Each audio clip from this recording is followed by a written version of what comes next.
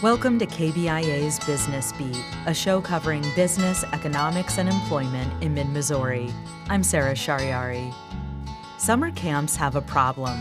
More and more, college students are choosing professional internships over classic summer jobs, like being a camp counselor. To find out how summer camps are responding to the challenge, Bram Sable-Smith put on a floppy hat and sunblock, went down to his old summer camp, and filed this report.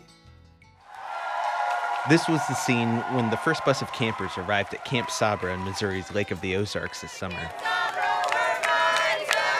Over 100 counselors cheering and dancing and hugging and welcoming the kids. And for the first time in 4 years, 20-year-old Sydney Aaranson wasn't one of those counselors.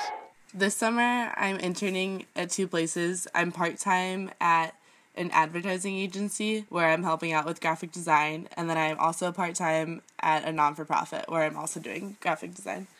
Aaranson loves camp. She's spent half the summers of her life there. It's where she met her boyfriend. Her Facebook profile, it even still says she works there. I think it's the greatest place on earth. But this summer, things are different. She's going to be a junior at the University of Kansas in the fall, and her graphic design major there is really competitive, so anything that I can do to help get myself ahead and get prepared for next year really helps. Aaranson is not alone. Most summer camp counselors are college students, and a survey from the National Association of Colleges and Employers last year found that the percentage of graduates who'd had an internship in college was at its highest point since the survey started in 2007. That's a challenging trend for the people trying to hire summer camp counselors, like Camp Sabra Assistant Director Ben Pannett. In the entire camping industry, there's a struggle finding staff. Last year, 34% of camps accredited by the American Camp Association said it was harder to recruit staff than it was just the year before. Pannett thinks a lot of that is because students like Aaranson feel pressure from their parents, their schools, and even themselves to get a jump on their careers. They don't see the value in camp, which there's so much value in camp. It's just hard to... I think the camping industry as a whole struggles to put the value of camp written in words on paper. Pannett has options here, like bringing on more international workers through hiring agencies. But the ideal setup would be to retain past counselors as they get older, and he hasn't given up on that. He's trying to compete directly with these internships by helping counselors see the value of continuing this summer job in resume terms. All that time they spend with campers, it's not just fun and games. You're organizing, facilitating, developing programming. You're managing campers and implementing curriculum. To help make that case, Pannett's brought on 2 staff members who work with counselors on resume writing and professional development and job interview skills.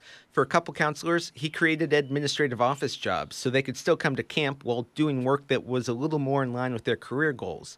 And earlier this summer, we asked several alumni, including yourself, to come speak and just relate, your big kid real life job to your experiences at camp and how working at camp has helped you succeed where you are now.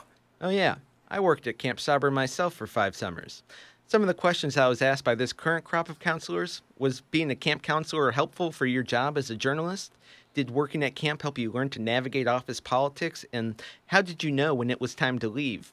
The answers to the first 2 questions were yes, but it's that last question, when do you move on, that would-be counselors like Sydney Aaranson are really grappling with. I guess there has to be a cutoff where you stop going and start the real world. So is that cutoff between sophomore and junior years of college? Maybe not. I think maybe I hopped on the ship too early. Cheer up though, Sydney. There's always next summer. For KBIA News, I'm Bram Sable-Smith.